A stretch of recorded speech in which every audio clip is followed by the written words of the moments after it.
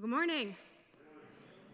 You know, we prayed for Eric and Virginia Spangler. Eric and Virginia are the Asia area directors for Asia Area Ministry in the Free Methodist World Missions. That was a mouthful and I got it. So they are traveling right now because they are doing the annual conference in Hong Kong. And so they are traveling to Hong Kong for annual conference, and then after they are in Hong Kong, they are going to Cambodia for a preaching and church planting seminar that they are putting on. And so he specifically asked that as they travel over the next month, that we remember them in prayers for health and safety and all of the above where they are. Well, good morning. Welcome to church. We are 1 week away from Mother's Day. And we are excited about it because we are going to celebrate, we are going to honor, and I don't know how many of you guys know Candy Sanders. Candy Sanders is like one of the people in this story who can make beautiful things out of flowers and other things. And like, I know that she has an amazing gift planned for the moms. It is alive, but not in the spider way. So don't be concerned. I happen to have a 3-year-old staying at my house who has brought in, at this point in 2 weeks, worms, snakes, potato bugs, spiders, bees, and anytime you see him with his hands like this, you just run. Like, whatever direction he is going, you go the opposite, because this is not safe. It's not like that, I promise. Candy is amazing, and it's wonderful, and we're excited to celebrate with gifts and just a beautiful Sunday. I know that the Cooksville kids are planning a surprise for their parents. That will also be a nice surprise. I promise it won't come like this.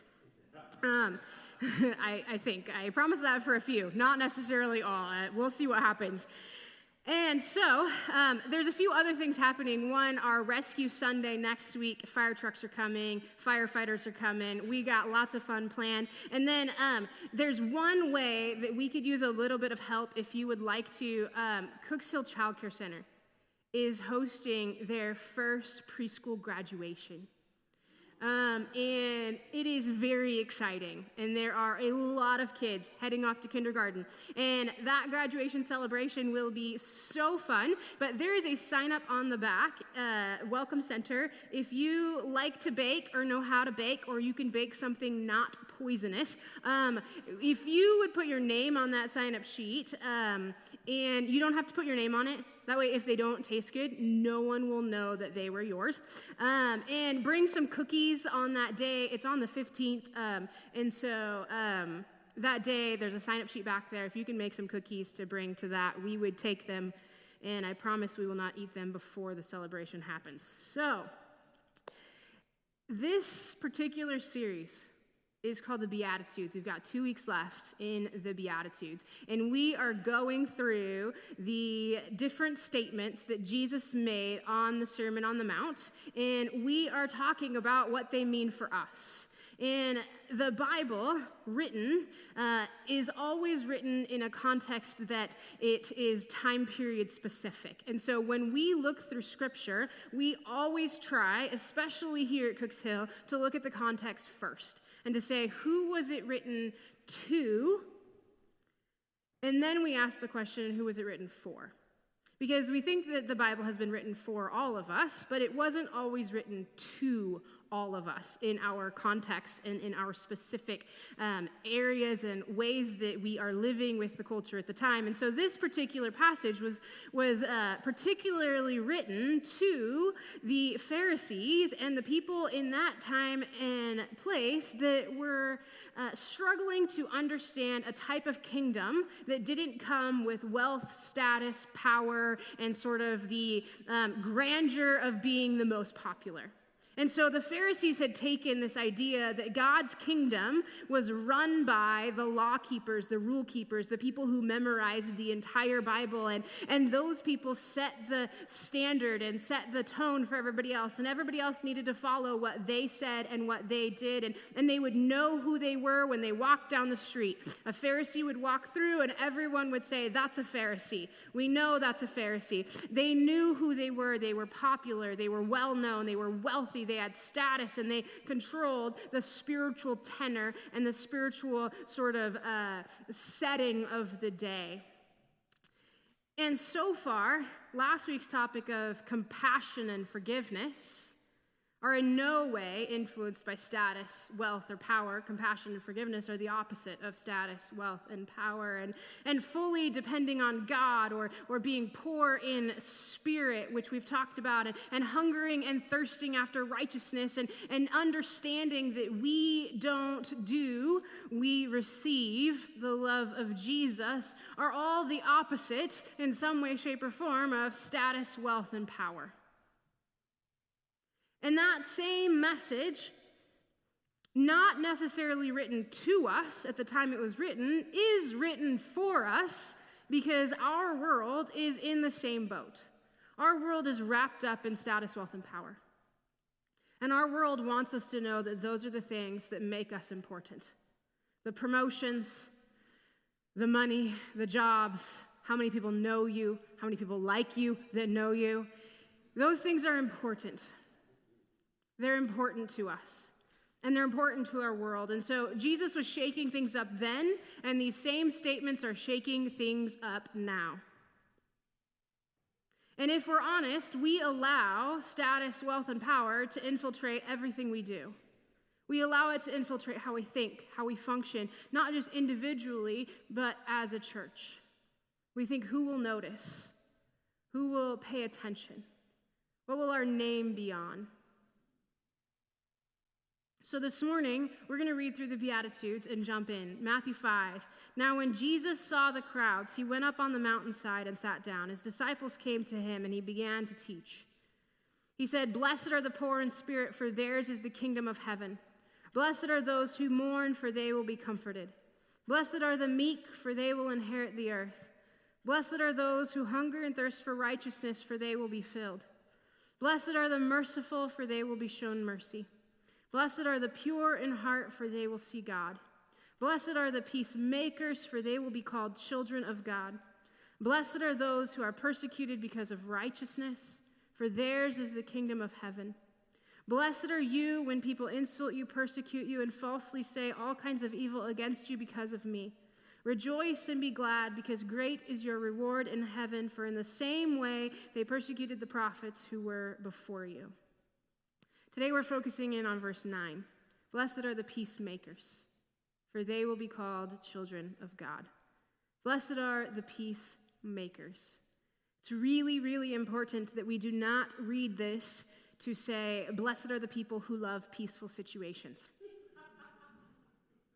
That is not what this says, because we are all in that boat. Naturally, we desire to be a part of peaceful situations. But this particular scripture goes far beyond the context of peaceful situations that we may think of when we hear this particular scripture. And so let's break it down. The word peacemaker in this scripture does not show up anywhere else in the Bible. This is the only place in scripture where the word peacemaker shows up. And the way that the language sort of tends towards is that we can't necessarily interpret peacemaker as one word. There's not really a context for this word. It's not a word anywhere else. It's not a word that we know. It's not a word that has a definition that we can easily understand. And so we are forced by nature of the language to translate it as peace and maker. And so we take this word and we turn it into two words, because peacemaker is not a word that has a context in Scripture as a single word anywhere else and or in any type of context.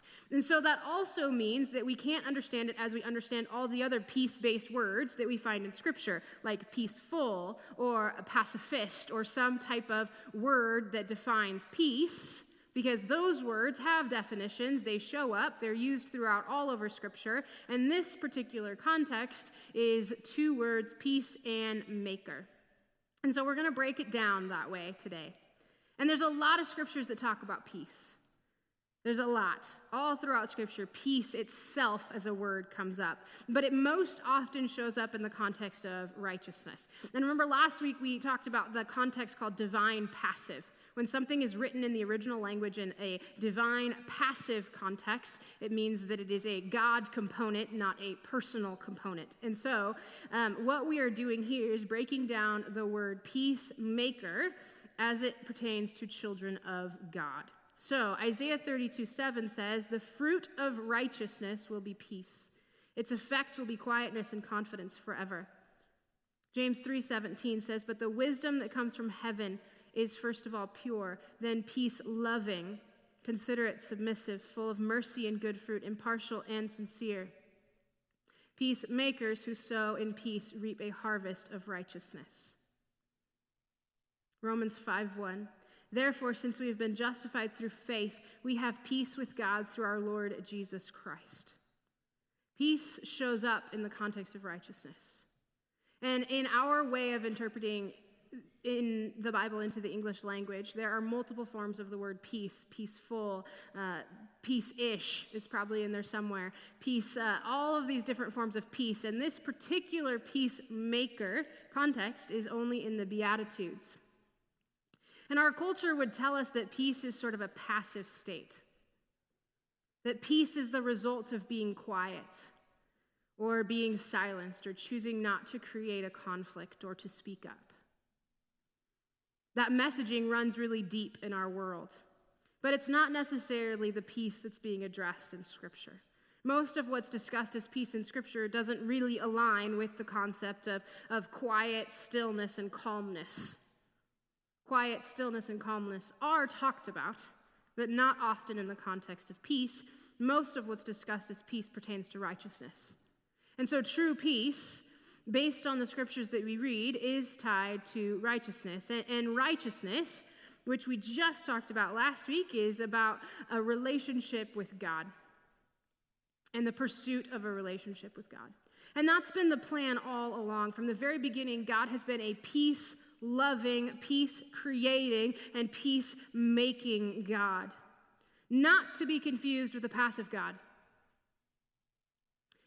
Because he has been nothing close to always calm, quiet.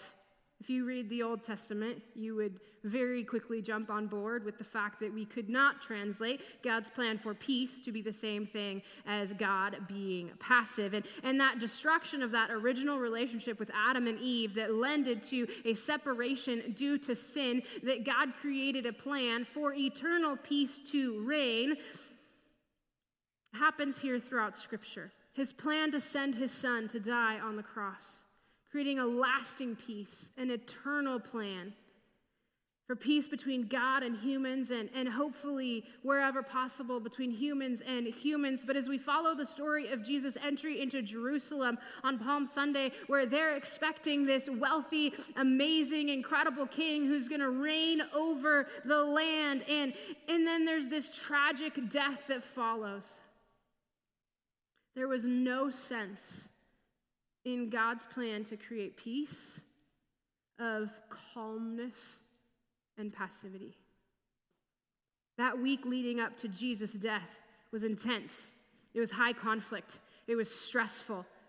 And it was incredibly filled with emotion. It was not passive, nor was it very calm. Because if peace is about a relationship with God, and God sent Jesus to make that possible, then true peace is also very costly. This beatitude reads, "Blessed are the peacemakers." Blessed are those who are making peace, not those who have achieved it, not those who feel like there's peace, not those who long for peace, but those who are actively making peace. So there's a few things we can learn from the story of God throughout every moment in history, starting with Adam and Eve to the death and resurrection of Jesus, about peace. And one, peace equals righteousness, and righteousness is the relentless pursuit of God. We search for ways to feel peace all the time. Our culture, our communities. Our world is full of strategies for meditation, for yoga, for calming senses and things that we can do, and all potentially very helpful in creating calming situations and calming settings and spaces. But what the world considers peace is not necessarily what's being talked about here. It's actually just a sense, typically, of calm. And that is helpful. There are many days for all of us where a sense of calm is a good idea, and a sense of calm is a good thing. And finding that sense of calm and pursuing that sense of calm might be an incredibly valuable thing to do. And some of you are sitting here going, I would like that right now. And so there's nothing wrong with pursuing a sense of calm or feeling calm. And that is an understanding of a context of peace, but it's not the understanding of this context of peace. So don't get me wrong here. I'm not saying that we need to live in chaos forever, and that's how Jesus designed our world. It is okay to pursue a sense of calm. That is not what this particular beatitude is about. And because of the world's influence on our view of peace, we tend to interchange peace and calm. But peace is of God. Calm is of situation and setting. And so in challenging situations, oftentimes we'll say things like, just trust God, or it'll all be okay if we just trust God, or if we know that God's got it, then it will be okay. And those statements are kind of what we assume triggers the sense of calm. Like we understand that God's in control, so now we're calm. And that's sort of what we do as Christians. We offer those words and we hope that they trigger a sense of calm and that might help the situation. And that's not actually how peace comes about. If peace is about righteousness and relationship with God, then we don't necessarily get more peace by trying harder or by triggering peace in some sort of way or by trying to achieve more peace. Although those are really great options, peace is a result of our faith in Jesus and his sacrifice paid on the cross. So when we are experiencing in life a season that feels like it lacks peace, then our go-to route is not necessarily to try to come up with more peace or create more calmness in our life, but to go back to our relationship with God, which is the root of peace. The second thing that we learn about peace throughout Scripture is that true peace will come at a cost. Colossians 1:20 says, and through him to reconcile to himself all things, whether things on earth or things in heaven, by making peace through his blood shed on the cross. There's a cost involved in this scripture. There was nothing in the context of Jesus' death and resurrection that at some point did not cost everything. And if the route to peace is through Jesus' death on the cross, then we have to assume that peace is not necessarily cheap or free. Peace came at a cost. And I think the same could be said to be true of our own relationships. Because the pursuit of a relationship with God is not just personal, it's communal. And one of the things that the American church has done is we've really siloed the relationship with God. We've really said it's you and Jesus. It's you and Jesus. It's your personal relationship with Jesus. And it tends to fall on the individual. And while there is truth that there needs to be individual commitment to the relationship with Jesus, the relationship with Jesus goes far beyond the individual to the entire community. Our faith is designed to impact those around us. So the pursuit of a relationship with God is also going to impact the community that we are pursuing God with. And Cooks Hill Community Church is pursuing God individually and collectively, which means how we understand and achieve peace matters, because that particular component affects our entire community. And if we mistake true peace for passivity, we might seem really nice on the outside, and people might be able to come in and say, these are nice people, and this was a nice day, and these are nice interactions, but will they meet Jesus and experience transformation? And in community, we often exchange passivity for peace. And when we swap passivity for true peace, what we get in our communities isn't necessarily good. Passivity is allowing behaviors that shouldn't be allowed. It's ignoring things that shouldn't be ignored. Which means that while we may not create conflict immediately out of something, it isn't true peace or a true reflection of God's character.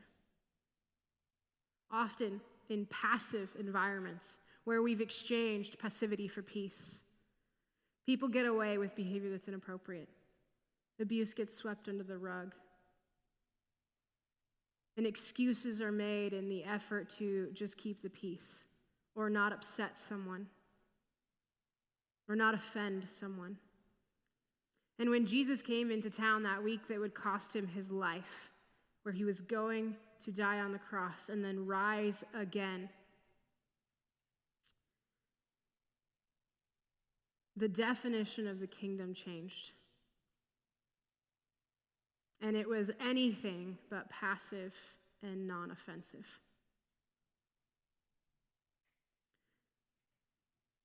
Jesus had to set the expectations for the kingdom right, and in doing so, it would cost him his life. And it was in no way keeping the peace or not offensive.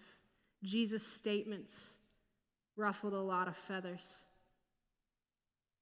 And his definition of the kingdom and his willingness to call out Pharisaical behavior and say, this is not what Jesus would want. This is not how the kingdom really functions, was anything but calm and not upsetting. It was so upsetting that they killed him. So the third thing we learn about peace in this particular context is that peace is not about avoiding conflict. It's about engaging in the conflict that allows for the goodness of God to flourish.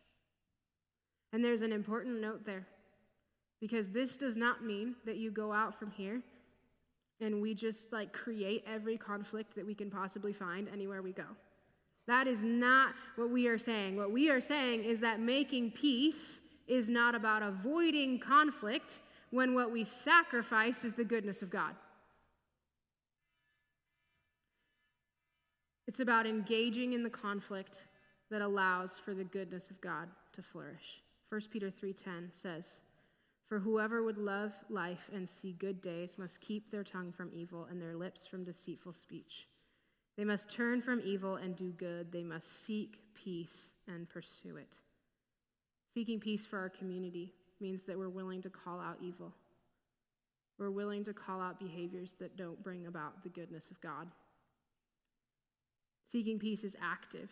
It's not passive, it's a pursuit. It's a choice, it's a decision, it's intentional.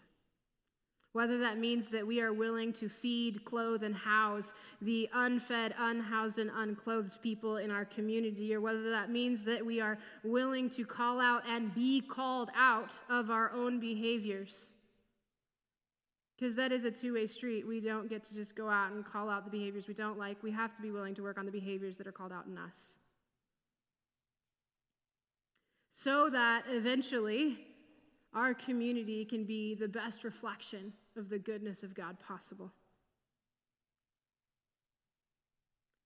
Galatians 6:9-10, and we'll wrap up here in a minute, says, "So let us not get tired of doing what is good. At just the right time, we will reap a harvest of blessing if we don't give up. Therefore, whenever we have the opportunity, we should do good to everyone, especially those in the family of faith." To look for opportunities, to take opportunities, to actively pursue opportunities to do good and to show mercy and to engage in the conflict that allows us to see the goodness of God for our community. To be a peacemaker is to actively pursue the goodness of God personally and communally. Not just in our own worlds. Pursue the goodness of God and the conflict that may need to happen in order for that to be the case, but in our community as well.